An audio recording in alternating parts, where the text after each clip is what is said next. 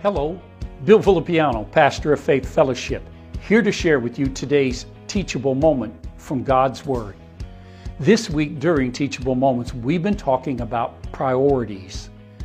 We've really emphasized how important it is for God to be first in our lives. See, if God is not first or at the center of our lives, and we have emphasized everything else then is out of order. And I believe far too many times our lives, including mine at times, is out of order. Look what Jesus says in Luke 6:46. He poses a great question. See, if God is the foremost thing in our lives, we will refer to Him as Lord and we will come under His Lordship. Luke 6:46.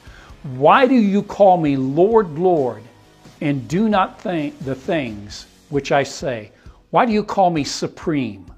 Why do you say that I'm in control and not do that which I say? See, so many times in life, we need His hand, His help. We need His strong intervention in our lives. We need rescued. So what we're looking for is we're looking for the maximum work of God's grace to help us with this, with a minimalist view of His Lordship. See, He just doesn't want to be the one who comes in and intervenes and just helps you and delivers you, and He does do those things, but He wants to be the Lord of our lives. I want you to look, it's not just us, it's the way it's always been. So many times, remember, these are the people Jesus said, why call me Lord, Lord, not do what I tell you to?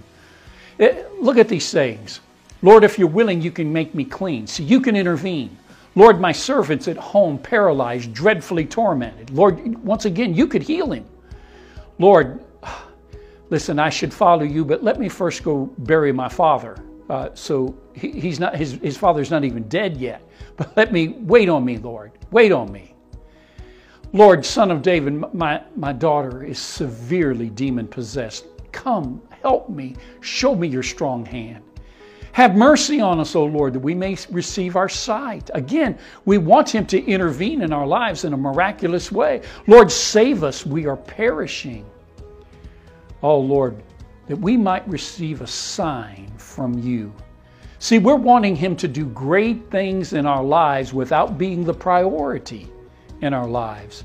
We are desperate for Christ's help as a Savior, yet we are resistant to His Lordship in our lives. I close every service with Romans 9 and 10. I will use just verse 9 this afternoon. And it says this, that if you confess with your mouth Jesus is Lord and believe in your heart that God raised Him from the dead, you will be saved.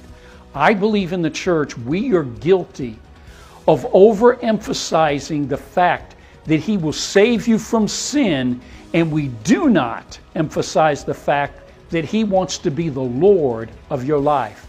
Notice that salvation, or without lordship, there is no Savior. When you call Him Lord, He becomes your Savior. So if you call Him Lord, He becomes the one who intervenes in your life and He shows you His strong hand.